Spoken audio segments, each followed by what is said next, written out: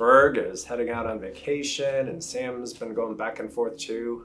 It's just me again today. So let's begin. We're going to be talking about the fifth Sunday after Pentecost, and the focus is going to be on the Good Samaritan. In the name of the Father, and of the Son, and of the Holy Spirit. Amen. Let us pray. Lord Jesus Christ, in your deep compassion, you rescue us from whatever may hurt us. Teach us to love you above all things and to love our neighbors as ourselves. For you live and reign with the Father and the Holy Spirit, one God, now and forever. Amen. The Old Testament reading is from Leviticus chapter 19. When you reap the harvest of your land, you shall not reap your field right up to its edge, neither shall you gather the gleanings after your harvest. And you shall not strip your vineyard bare, neither shall you gather the fallen grapes of your vineyard. You shall leave them for the poor and for the sojourner. I am the Lord your God. You shall not steal. You shall not deal falsely. You shall not lie to one another. You shall not swear by my name falsely and so profane the name of your God. I am the Lord. You shall not oppress your neighbor or rob him. The wages of a hired servant shall not remain with you all night until the morning. You shall not curse the deaf or put a stumbling block before the blind, but you shall fear your God. I am the Lord. You shall do no injustice in court. You shall not be partial to the poor or defer to the great, but in righteousness shall you judge your neighbor. You shall not go around as a slanderer among your people, and you shall not stand up against the life of your neighbor. I am the Lord. You shall not hate your brother in your heart, but you shall reason frankly with your neighbor, lest you incur sin because of him. You shall not take vengeance or bear a grudge against the sons of your own people, but you shall love your neighbor as yourself. I am the Lord. This is the word of the Lord. Thanks be to God.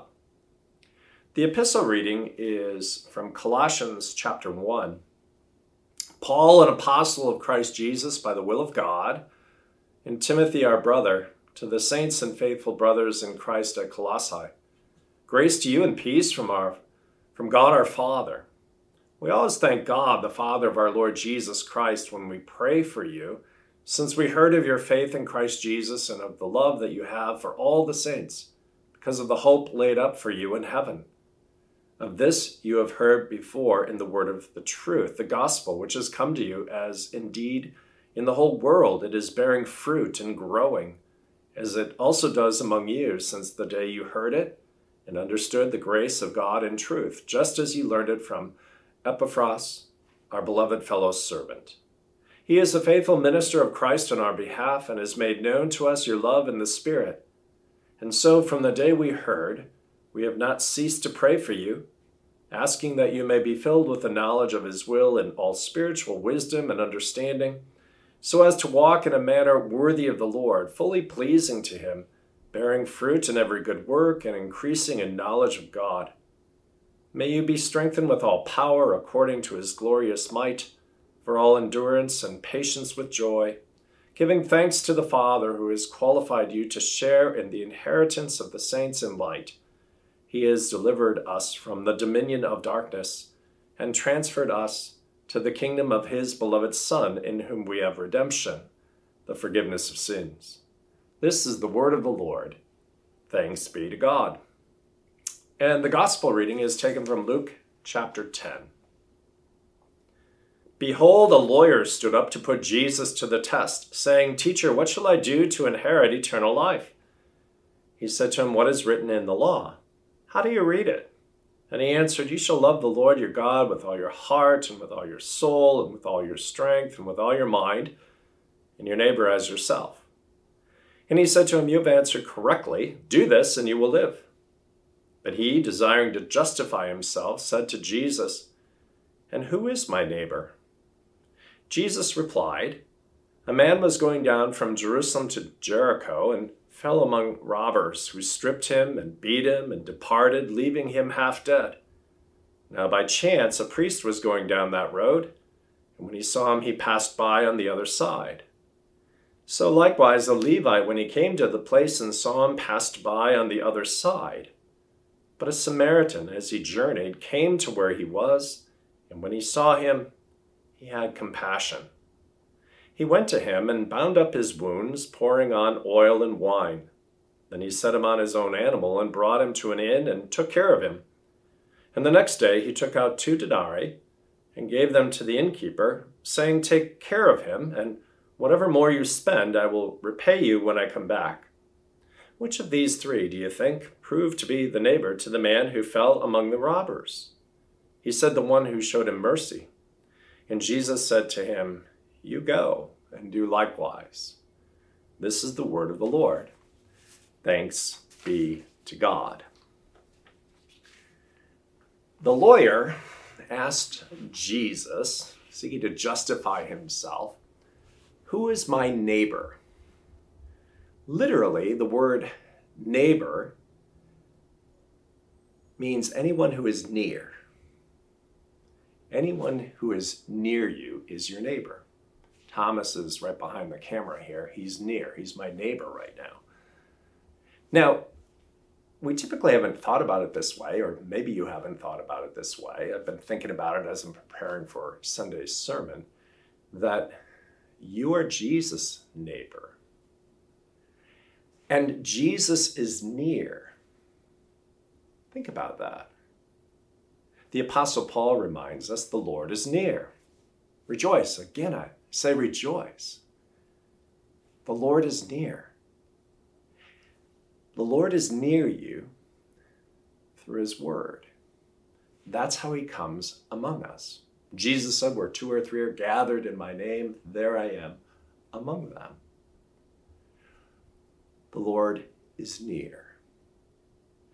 The Lord is near wherever his word is. That's what he's promised.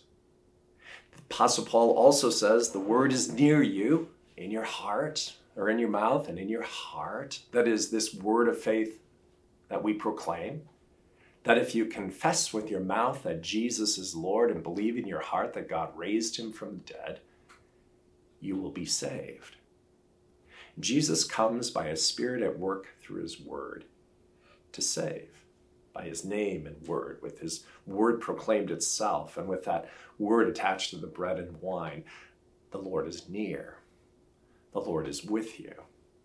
He doesn't pass by you. He comes to be with you. Now, he first came to you when you were baptized, and he promised there at your baptism that he would take up residence with you. Father, Son, and Holy Spirit. God takes up residence with you. And he promised, "Never will I leave you. Never will I forsake you." Now he comes to us by his word. And what he does is he binds our wounds. He forgives our sins. He gives us hope and a future. He promises that he will never leave us nor forsake us. And he takes care of us. I mean, think about how he takes care of us. He brings us into the inn, if you will, of his church. And he pays for everything. Everything with regard to your salvation has been bought and paid for in his suffering, death, and resurrection. And now he applies these gifts into our heart and brings them into our hearts and lives. We're not very good neighbors to each other given our fallen nature. Often, like the priest in Jesus' parable or the Levite, who should have known better, by the way, we live for ourselves, so we pass by on the other side of people in need. Often we do that. And this Sunday, again, we'll confess that, right? When in this gospel reading, that the right answer of what we should do is to love the Lord your God with all your heart, soul, and mind, and love your neighbor as yourself. And notice what we do right after the invocation. We confess that we have not loved you, God, with our whole heart, and we have not loved our neighbors as ourselves. We fail at this. We truly do. But God comes not only to be our neighbor, but to make us neighbors to others as his word has its way in our lives. And notice what happens too in the text that Jesus says to the innkeeper, whatever doesn't cover, I'll take care of you when I come back, right? And our Lord, when he comes again in glory, will make sure to take care of everything, right? And provide for all that we need. In fact, when he talks about the sheep, they've simply been caring for others, especially the least among them. And Jesus said in Matthew 25, as he's looking to the judgment day, he says of the sheep, when they say, well, when did we help you? When did we be a neighbor to you? Like Jesus, the Good Samaritan, right?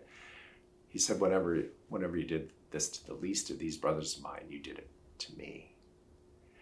And you think of Jesus as he's the Good Samaritan in the story, right? The Samaritans were despised by the Jews, but so was Jesus. They didn't believe him to be the Christ.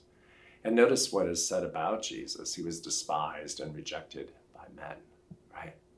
But what does he do for those men and women and all the people on this earth? He suffers and dies for us. He rises from the dead.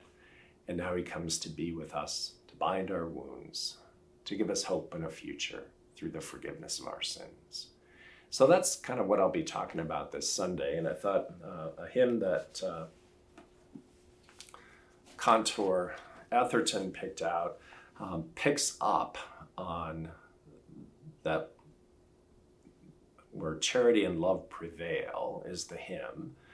And the first line, where charity and love prevail, there God is ever found. So that's where the Word of God is bearing fruit.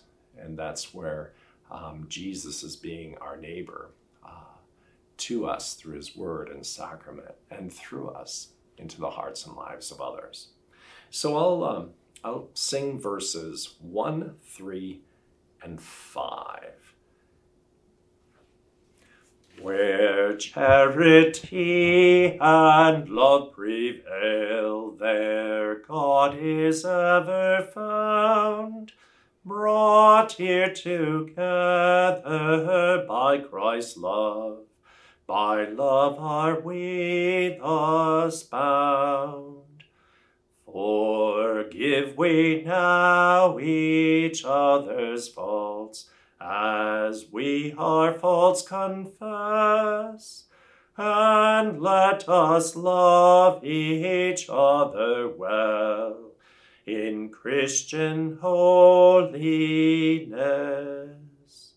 Let us recall that in our midst dwells Christ his only Son, as members of his body joined, we are in him made one. The Lord bless you and keep you. The Lord make his face shine on you and be gracious to you. The Lord lift up his countenance on you and give you peace. Have a wonderful day. We'll see you Sunday.